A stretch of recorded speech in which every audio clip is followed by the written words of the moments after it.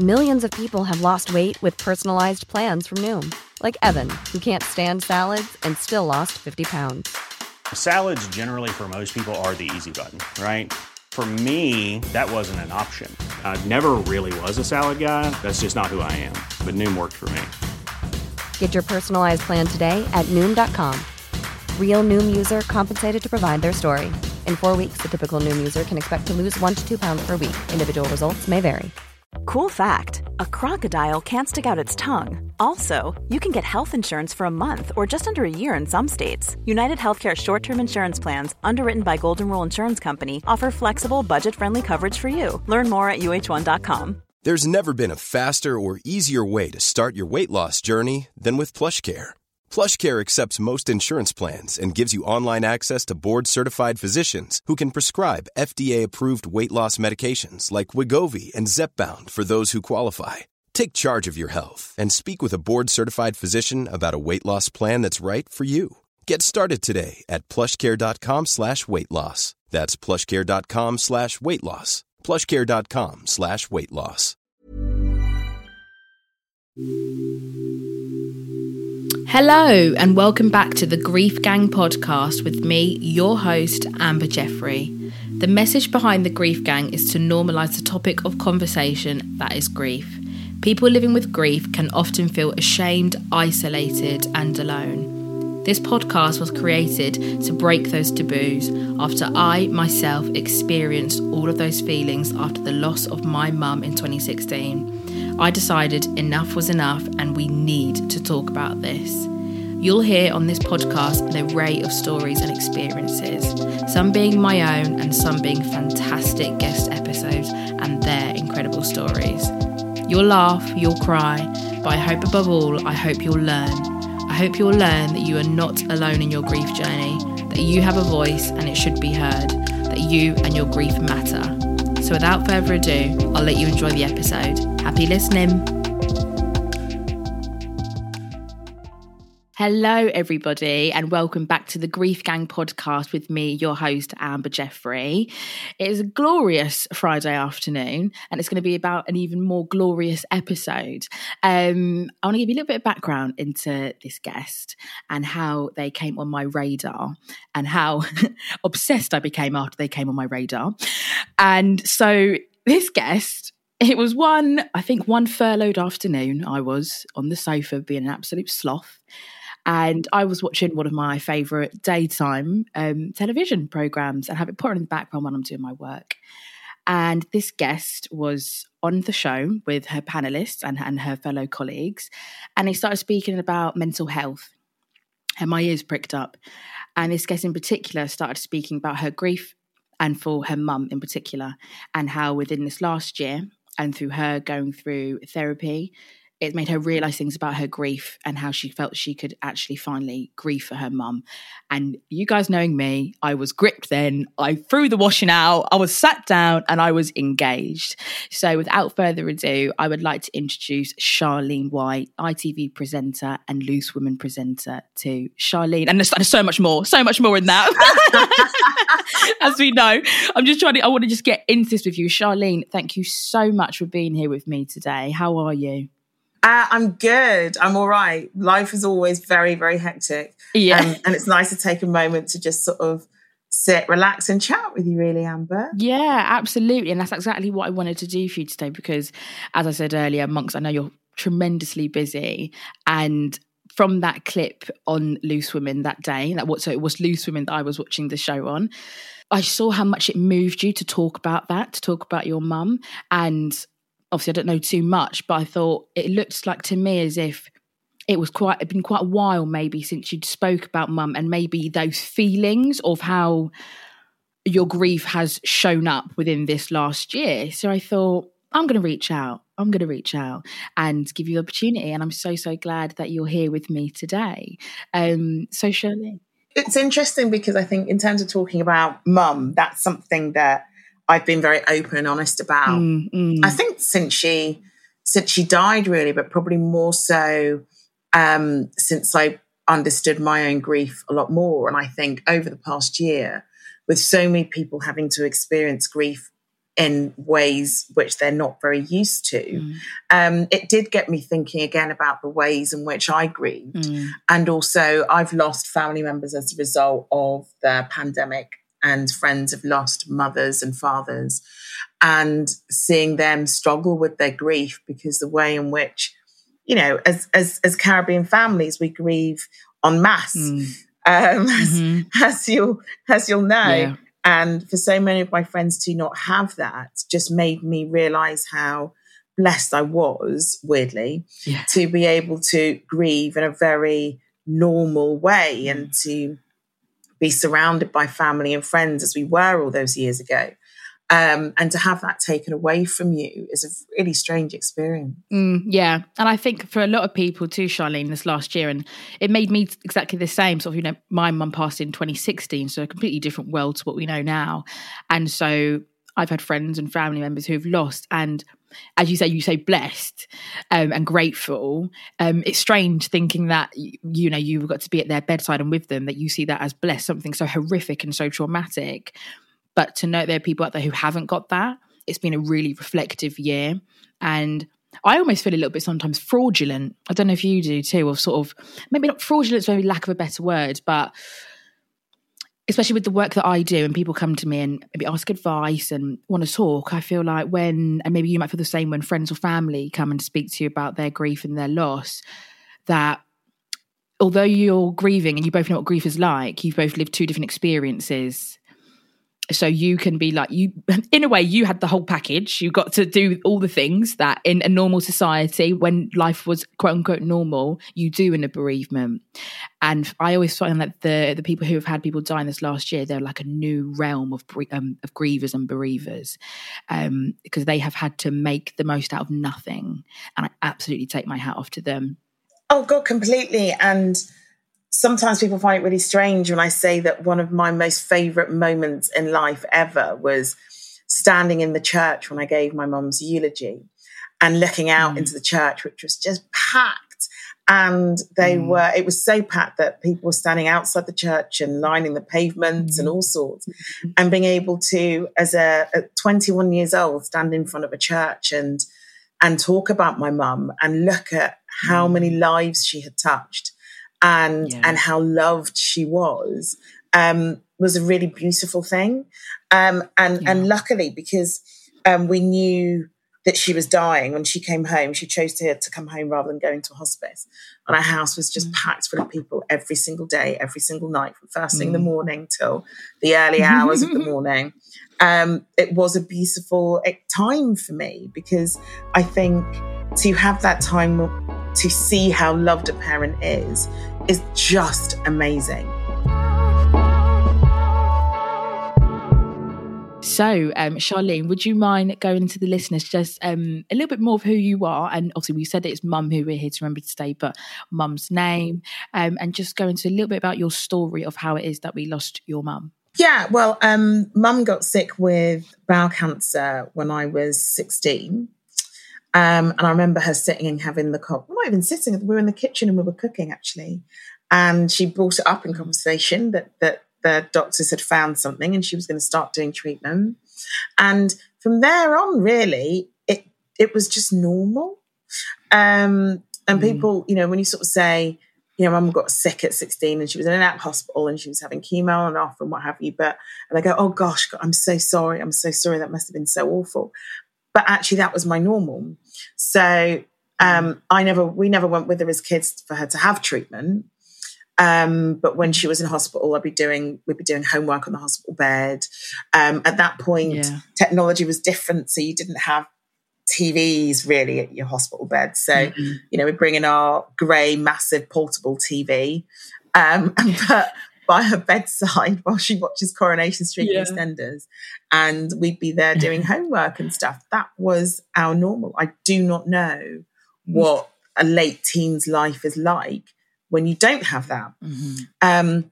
So I don't really know what I missed out on, because I don't know what, you know, I could see that through my friends, and my friends who had quote unquote normal teenage lives, but they, you know, it became so normalized. And my mum and dad were great in terms of just making it a very normal thing, really, that it never felt to me to be this really traumatic experience at all, because it was just it was just life. It was our life. Yeah, just routine. Those 4 or 5 years, that was just life for us. So she, would have moments where the treatment would work and she'd be in remission, and we'd have a sort of normal life. She worked the entire time, so she, I remember when she was having a certain set of treatment, and a week out of every month she'd have the treatment in the morning, and then she'd go into work. I would be dropping my brother to school in the morning, so I didn't have to do morning assembly at school. I was obviously devastated at me missing morning assembly at school. Like beside myself with like, oh my God, this is so upsetting. I obviously wasn't. And so I dropped my brother off at school, because my dad was, one of his jobs was a postman. So he'd be up and out of the house really early.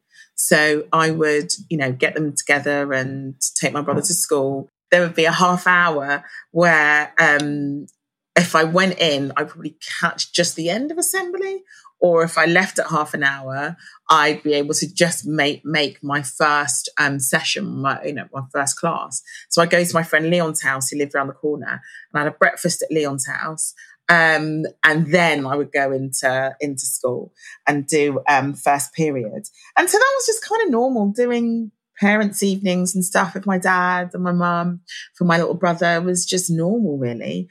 I look back at the life lessons my mum taught me, and as much as they would grind my gears and having to do things, I'd be like, are you joking me? Like, I don't want to do dinner tonight. I don't want to do this and that. But I look back and I think, thank you for teaching me these things, because subconsciously you taught me to live a life without you. Although my mum's death was very sudden and we knew nothing, it was on the cards. I look back and I had the fundamental basics to be able to live life without her, and for you in your parenting, you see that as well. And I think it's really interesting to what you say about how it was just your normal, and you can't miss something that you never had, really. Like you say, you saw it through your friends, but say your normal was after school going to the hospital, sitting on the bed and doing your homework and catching up with mum then. Exactly. And and when she had gone, the normal was juggling, my dad juggling 2 jobs and 3 kids, and me juggling a full-time job, and my brother and sister, and aligning diaries with my dad to be able to work out who was there for the after-school bit, who was there to sort of help with cooking food, and who was there to help clean the house and stuff. So, and again, that was normal. But, my dad was an absolute superstar, because, yes, there are bits and pieces that I missed out on in my sort of early mid-20s. But, again, would I say, no, I wouldn't. Obviously, it's traumatic losing your mum. Of course it is.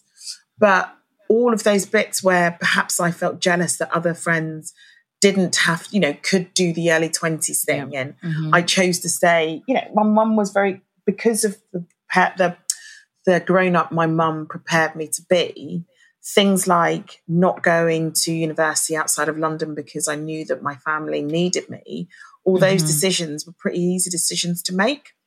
I could have gone to uni outside of London, but what was more important was being here and being in London for my family, not taking my first job outside of London and choosing a job where I could still live at home and commute and drive out into Kent. It was only half an hour to Maidstone. So choosing a job where I could still be at home, all those decisions were pretty easy decisions to make. I didn't feel like, and I would just live that campus university life through my friends and go and stay with my friends for the weekend. And because I never had that sort of living in a house full of other people experience, I'd be quite pleased to leave their houses at the end of the weekend, because I'd just be a bit like, oh my God, this is so grimy. Oh my God, how can you just live with people who are just like dirty, disgusting, and do not clean up?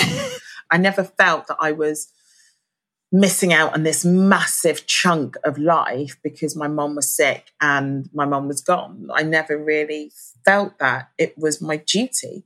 So, whereas my brother and my sister could go to uni and live out because they were the youngest children. So they also had their trials and tribulations where grief was concerned. But one thing that we tried to make sure that they didn't have to do was ever feel like they had to take on the responsibilities that the oldest child, i.e. me, had to.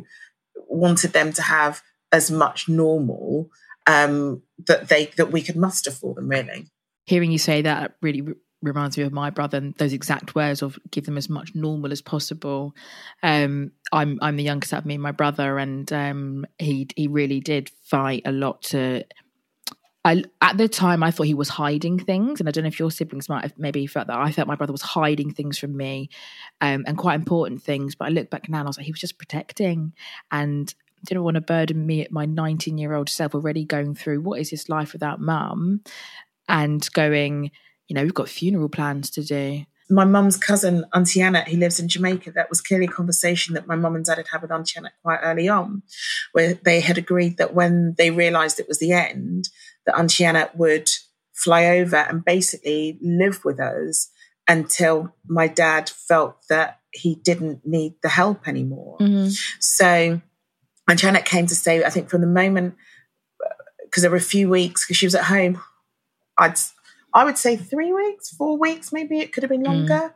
And Auntie Annette was there the whole time because she'd flown over, because that's what they had arranged. Unbeknownst, it was obviously a conversation they'd had years previously.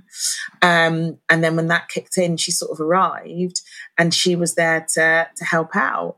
And between my dad and his sisters and my mum's brothers and sisters and stuff, all those logistical things, they swooped in and they did all of that stuff. Mm-hmm. And all was sort of left for me to do, I guess, was just to make sure that my brother and my sister were all right. Yeah. So I remember the night, I live in the same area that I grew up in. So the night that she died was yet another night where there were loads of people in the house. And I mentioned my friend Leon again, because Leon literally, when you watch Moesha and you've got Hakeem that lives round the corner, Leon was always my Hakeem. Basically. So Leon was always in the house.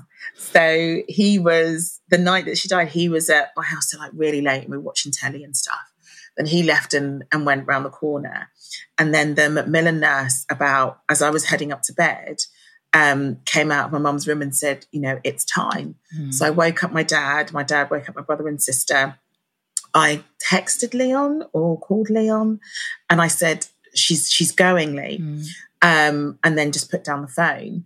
And then I just remember the doctor arriving and all sorts. And it was all just sort of a bit hazy. And then my friends started arriving because Leon had obviously called them. Yeah. So my friends started arriving. And I just remember them all being in my living room as all the grown-ups are, doing stuff in the house. And clearly the ambulance must have turned up to take her away and all that stuff. But I just remember being in this cocoon with my friends in my living room, with Joshua and Karina, with my brother and sister.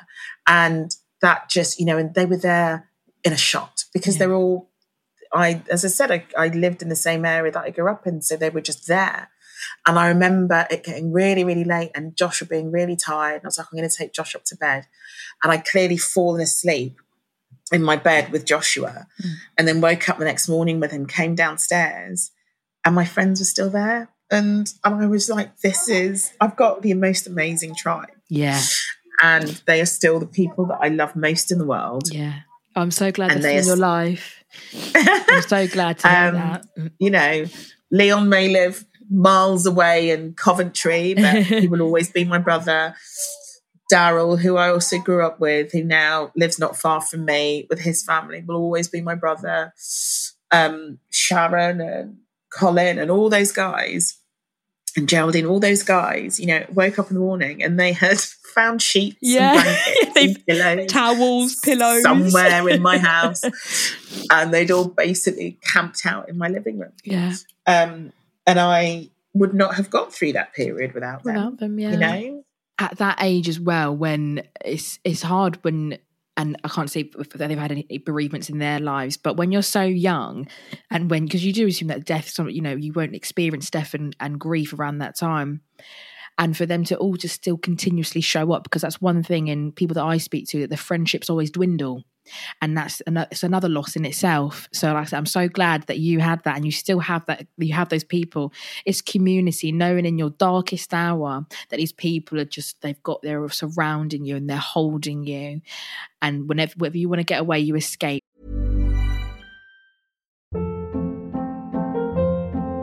Hold up. What was that? Boring. No flavor. That was as bad as those leftovers you ate all week. Keke Palmer here. And it's time to say hello to something fresh and guilt-free. Hello Fresh. Jazz up dinner with pecan-crusted chicken or garlic butter shrimp scampi. Now that's music to my mouth. Hello Fresh. Let's get this dinner party started. Discover all the delicious possibilities at HelloFresh.com. I'm Sandra, and I'm just the professional your small business was looking for. But you didn't hire me because you didn't use LinkedIn Jobs. LinkedIn has professionals you can't find anywhere else, including those who aren't actively looking for a new job, but might be open to the perfect role, like me. In a given month, over 70% of LinkedIn users don't visit other leading job sites. So if you're not looking on LinkedIn, you'll miss out on great candidates, like Sandra. Start hiring professionals like a professional. Post your free job on linkedin.com/people today. It's your home team. I always like to feel it's your home team. They're the people you can call at 3 a.m. and go, oh my God, my mum died. What the hell? And then I'd be like, I'm coming over. Let's go. Let's go for a walk. And there's something amazing in that. So it's brilliant. And I just, and for months and months afterwards, they all just, do you know what? I've never asked them if they kind of talked it amongst themselves in terms of making it like we're all going to make sure we're there every day. Yeah. I can't really remember that. I remember Daryl sort of saying to me, and he said, I've spoken to my boss, and if anything, and he knows that if anything happens with your mum, I won't be in for a few days. So I just want you to know that I've spoken to him and I will be there. And I was like, oh, right, okay. I remember going to watch Star Wars, I think it was, where all of us went to go watch Star Wars, and there was a scene in there about someone losing their mum, and it wasn't that long since I'd lost mine, and I just sort of froze, like stood up and went to the I was like, I'm just going to the toilet, and I got up, went to the toilet, and then came out, and my friend Daniel was standing outside of the toilet, and he was like, it's all right, I'm here, and we just stood, had a bit of a cry, and he hugged me. He says, when you're ready to get back into the film, we'll go back into the film, and I was like, I'm all right now. I was like, cool, we'll go back. And he didn't want to talk. He was like, I'm here. I just remember him giving me a massive hug. And these are people who have no experience at that point of losing a parent, as you say. So it wasn't from a position of knowledge. All they knew is that they just wanted to be there for me. And they were. And I can't imagine never having them in my life. Because they were there for me at the darkest point in my life. And I love them for that. Yeah. So glad you have that. That's so lovely to hear. I just love when friends come together and they unite. It's wonderful. Sometimes there's horror stories with grief and friendships, and it's always nice to hear a happy ending, to be honest. Well, yeah, because I just think that I think I'm always one that's I have no issue talking about grief. That's the reason why I'm here talking to you. Yeah. I have no issue talking about grief and loss and death. And I think it's healthy to talk about it. And I think that it seems like the easier option to not.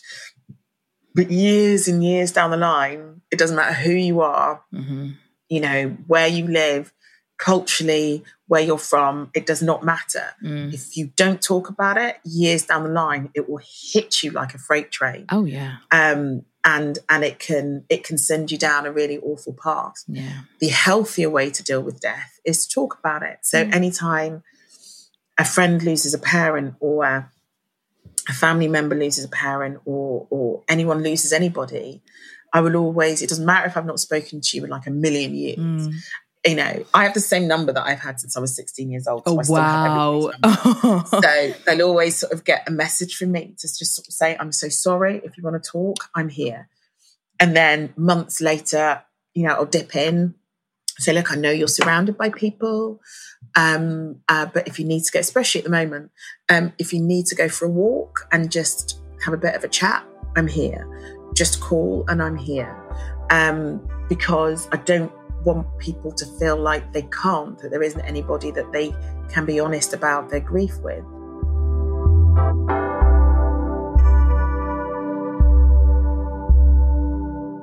Grief is ugly. Grief can be ugly and can be really horrible. But when you kind of learn to look at it, and I know people, they disagree and agree that sort of like grief is some form of love that you have for this person, you can kind of begin to look at it in a different way and quote unquote accept it. It's acceptance, and you can coexist together. You can coexist, absolutely.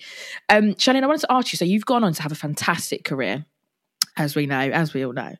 And I love seeing you on my telly. It's fantastic. And when I see all of you on Loose Women, I just get an absolute buzz and I love it. And so amongst all these milestones, out of them all, what one of them is the one where you've most yearned to share with your mum and gone, oh, wow, I wish I could have told her? I think probably meeting Andy, to be honest. Yeah. Because at least if she'd gone after I'd met my life partner, she would have gone knowing that I'd met my life partner and we would then probably go on to have kids. Yeah.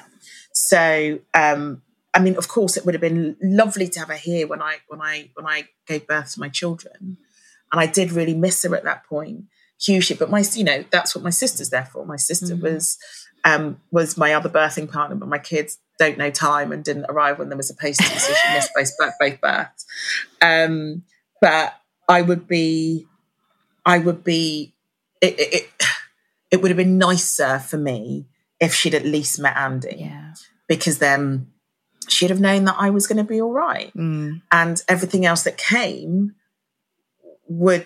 she'd know that it would be okay. And I know that people sort of say, actually, I wish she was there when I had my children. I think I just wish she knew that. And I know she's looking down anyway, so it's fine.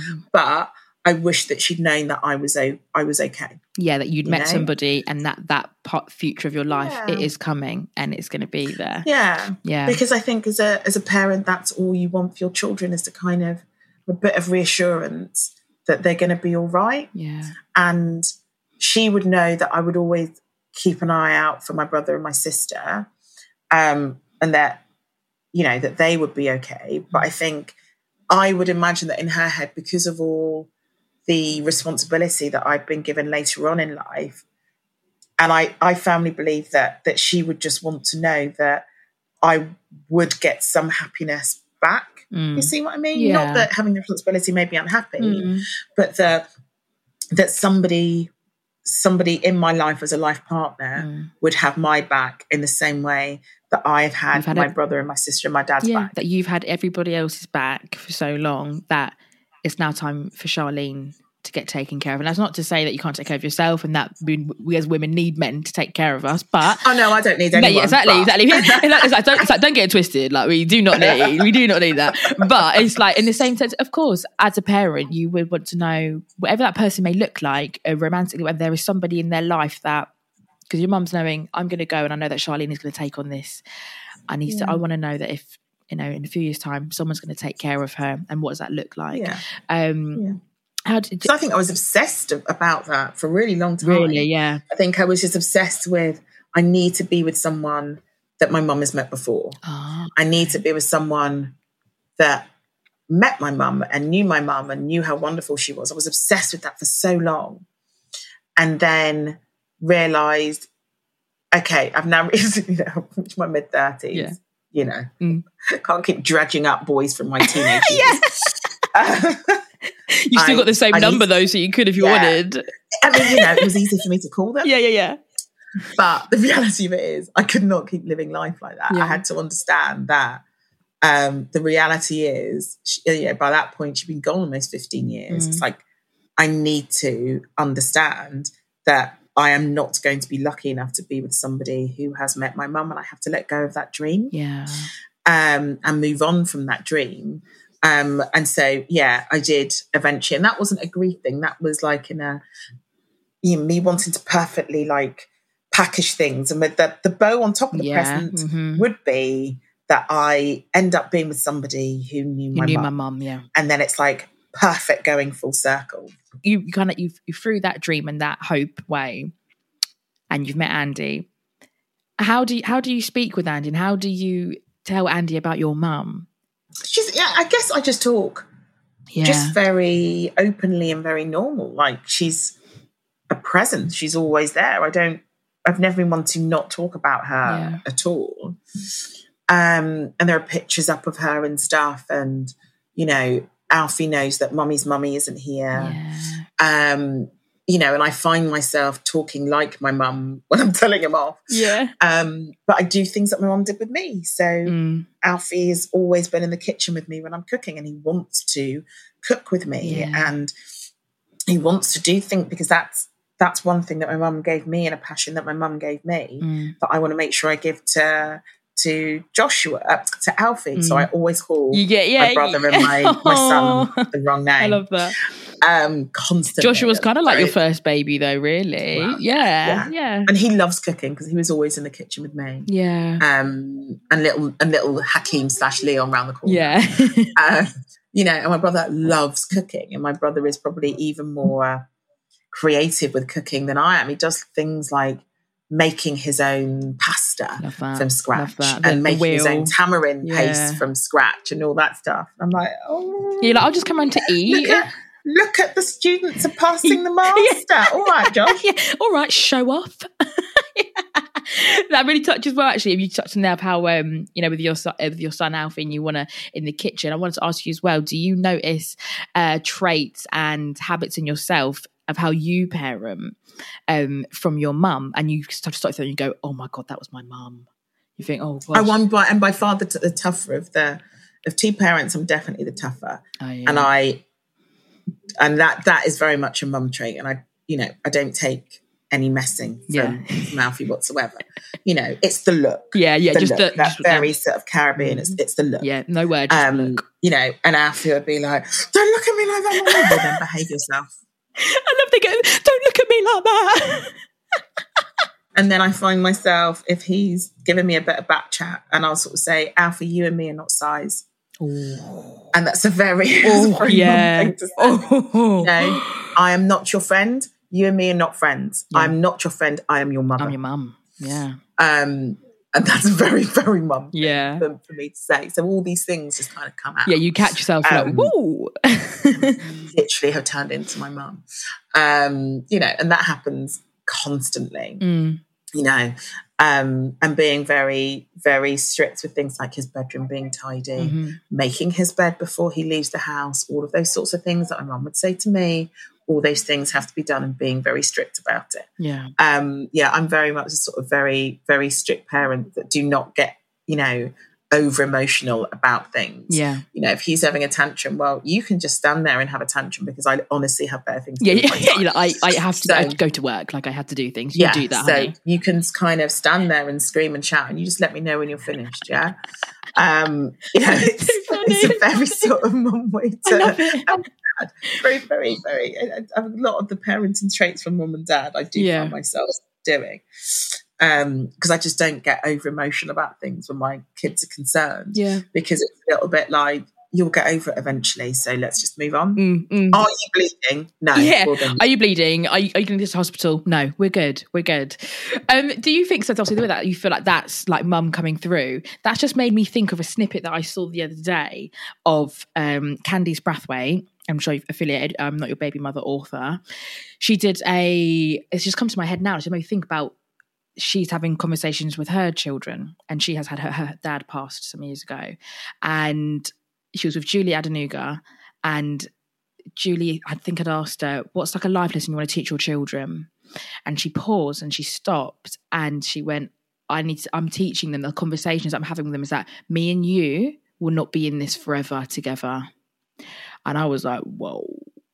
And to be having those frank conversations. And I wonder then, sort of like the way, you know, you're parenting your kids, and just how the truths of life of kind of like, you're very strict with like keeping their rooms tidy. Do you think that's you subconsciously teaching, as we both know, our parents taught us a life without them? Do you feel like losing a parent, and how your parenting is, you're like, I know that me and you might not be in this life together at the same time forever?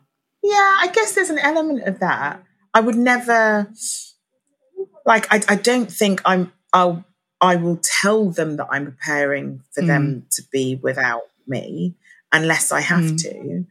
But I am definitely giving them life lessons and teaching them to do things so they can continue doing those things even if I'm not here. So, things like being creative with food, for example, getting them to understand food, getting them being able to have a love for food. So if I'm not here and, their dad's not a great kid, I guess, yeah, I probably am, so having them load the washing machine with me and have them, get together their dirty clothes and all of that stuff. And, doing from early, if the washing machine has got a few bits and pieces in it, Alfie, can you hang the washing up, please? All of those things, because, by notion of me, of both of us being working parents, there are things that they are going to have to start doing early on when they're able to do it. So making sure that Alfie understands what a clean bedroom is, because one thing I do not have time to do be doing that as he gets older is to spend my time tidying his room. That is not what I'm here for. It is your room. It is your responsibility. And that's what my parents, mum and dad, did with us. Because, I don't think they did it from a case of, preparing us for life when they're not here, because neither of them expected to have one of them not be here so early on. But there is an element of teaching responsibility. So you're able to not always rely on them for stuff and things not suddenly be a shock. And I work, and I love working, and I love parenting. And the way in which those things can live side by side is by my children taking more. Yeah, we got absolutely. I love that. Get them to work. Amazing.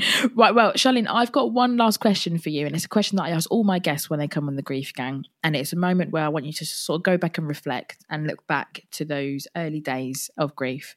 So, Charlene, if you could go back and tell your younger pre-bereaved self some helpful advice for your grief journey, what would it be? And I always like to almost say to you to picture like a moment we've just spoken about, of how maybe even when you woke up and you saw your friends in that living room that day and you thought, okay, this is like day one of the rest of my life without mum. And if you could just like double yourself and look at her and go, Charlene, babe, here's some hot tips. Here's some hot tips for you for the next couple of years. This is your future self coming to you and saying this. I would probably say to my future self, she's going to give you the skills. You'll be all right. Amazing. Self-sufficient. We love it. Well, yeah, because she gave me the skills, including things like understanding the importance of friendship, understanding the importance of family, understanding the importance of self-sufficiency, but also understanding that despite the fact my teenage years, my late teens, my early 20s were not like my friends, she gave me the skills to be able to deal with it. Yeah. So, I have a lot to be thankful for. And that's because my parents gave me the skills to be able to deal with it. Well, Charlene, thank you so much for coming on the Grief Gang today. It's been an absolute pleasure to sit down and talk to you and talk all things mum. Grief Gang, thank you for tuning in. Please do all the fun stuff, like and subscribe and all that stuff. I feel like a bore when I have to say all that stuff, but you know the score. And thank you for listening. Thank you for being here. Take care. Bye. Well, that's it for this week's episode. I hope you all enjoyed it and it set your week off to a great start. Whether you've laughed a little, cried a little, I think crying is good for the soul, or you've resonated with something that was said, thank you for listening and spending time out of your day to do so. If you like what you hear, please do rate, review and subscribe. In doing so, you're ensuring that lots more people get to find the Grief Gang podcast and hopefully help them too. If you're not already, check out the Grief Gang on social media platforms such as Instagram, Twitter and Facebook. I'm most active on the Instagram page where I love to connect with you all. For now, take care and big love.